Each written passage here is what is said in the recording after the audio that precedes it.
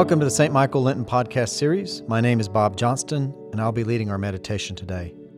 Our theme this Lent is Covenant, how we keep our sacred promises. May you be blessed for the Christian journey.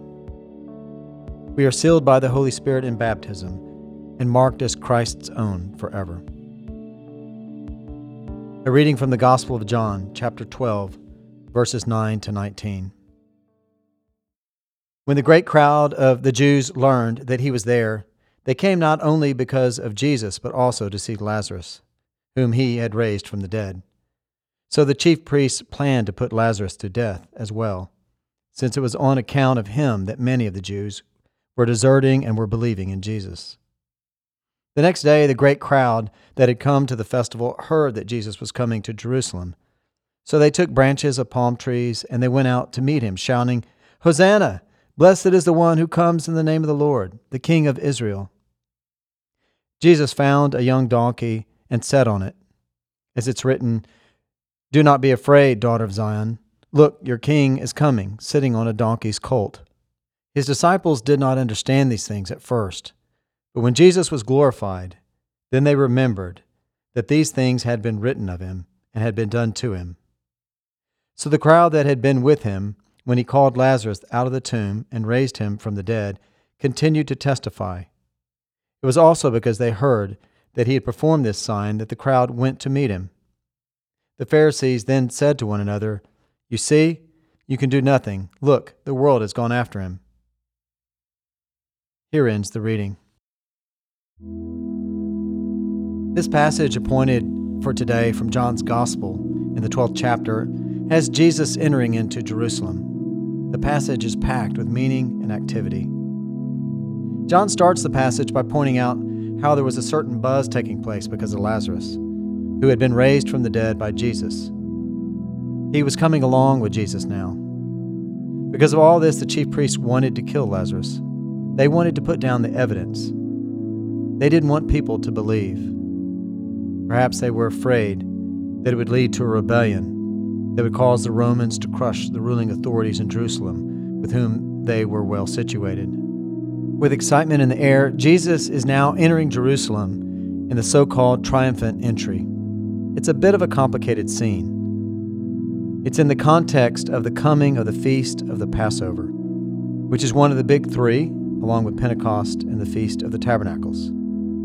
During Passover, Jews from around the world often visited Jerusalem. Some would say this year here, wherever they were, next year in Jerusalem. It was a huge gathering, with some scholars estimating that as many as 2 million people might have been in Jerusalem for the festivals taking place around that time. In this context, a rumor has spread that Jesus, who does these amazing signs and who's raised Lazarus from the dead, is headed to Jerusalem. And there are two different groups that seem to combine as a crowd that day. The first is a group that was accompanying Jesus from Bethany, and the other is a group that came out from Jerusalem following the buzz to see Jesus. It seems they come together in this big, surging mass that came to greet Jesus. I wonder if you had been there, what would have been your outlook? Where are you in this story? Let's consider some of those watching. There are those who are just sightseeing. They've heard the buzz. They just want to be in the know. Second, there is a group with people that are going out to meet Jesus as a conqueror. This may indeed be the majority. When they see Jesus, they cry out the famous words from Psalm 118, "Hosanna," which means save now. "Blessed is he who comes in the name of the Lord." They are greeting what is, in their view, the King of Israel. They know something special is going on. They have conceived of Jesus, however, as a military leader. Indeed, the song that is voiced is one that was characteristically used when a conqueror came to town. One example is when Simon Maccabeus had entered Jerusalem as he returned from conquering pagan invaders. The Maccabean revolt took place in about 164 BC. And when he had defeated the pagan invaders and cleansed the temple, he had a triumphant entry.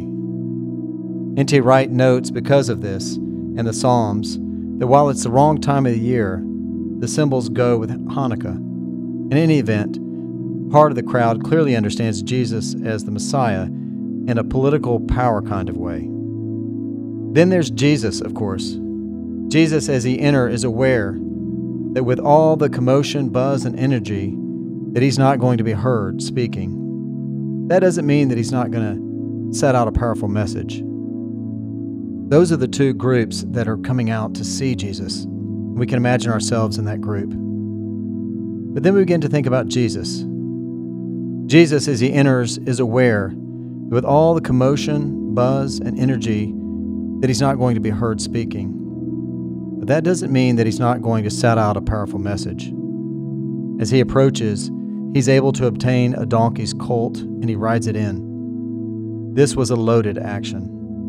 On the one hand, it was a deliberate claim that he is the Messiah, and it draws upon the imagery from Zechariah that we read about in Zechariah 9:9. John quotes it, but actually John slightly misquoted it. What it actually says is this: "Rejoice greatly, O daughter of Zion. Shout aloud, O daughter of Jerusalem.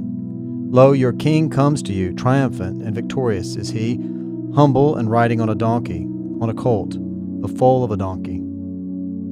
This was not only a claim of being the Messiah, but a particular kind of Messiah. One who's not a warrior or a conqueror, but one who's committed to peace. At the time, kings who engaged in war would have rode a horse, but one riding a donkey is way different. It's humble, and it puts out a message of peace. This is the image Jesus presents. There's one more point to be made from this passage. One biblical commentator, William Barclay, notes how rarely in world history has there been such a deliberate act of courage as Jesus' triumphant entry into Jerusalem. We must remember that Jesus was an outlaw and that the authorities were determined to kill him. Most would have stayed away, but not Jesus. It was an act of extreme courage, an act of great love for us. As we lean into Holy Week, and as we continue to ponder the theme of covenant, contemplate Jesus' faithfulness and love. We will see it at each step on the way to the cross and beyond.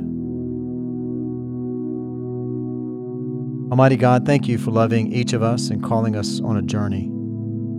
On this day, may we be mindful of the great love you have for us and your faithfulness in reaching out to us and modeling the way of love.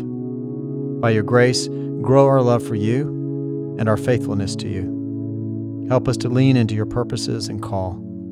In Jesus' name, amen.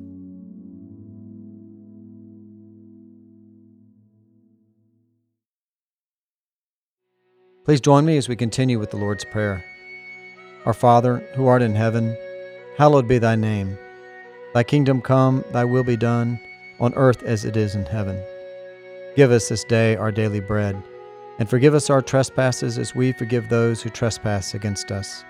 And lead us not into temptation, but deliver us from evil. For thine is the kingdom and the power and the glory, forever and ever. Amen. Lord God, almighty and everlasting Father, you have brought us in safety to this new day. Preserve us with your mighty power, that we may not fall into sin nor be overcome by adversity. And in all we do, direct us to the fulfilling of your purpose. Through Jesus Christ our Lord. Amen.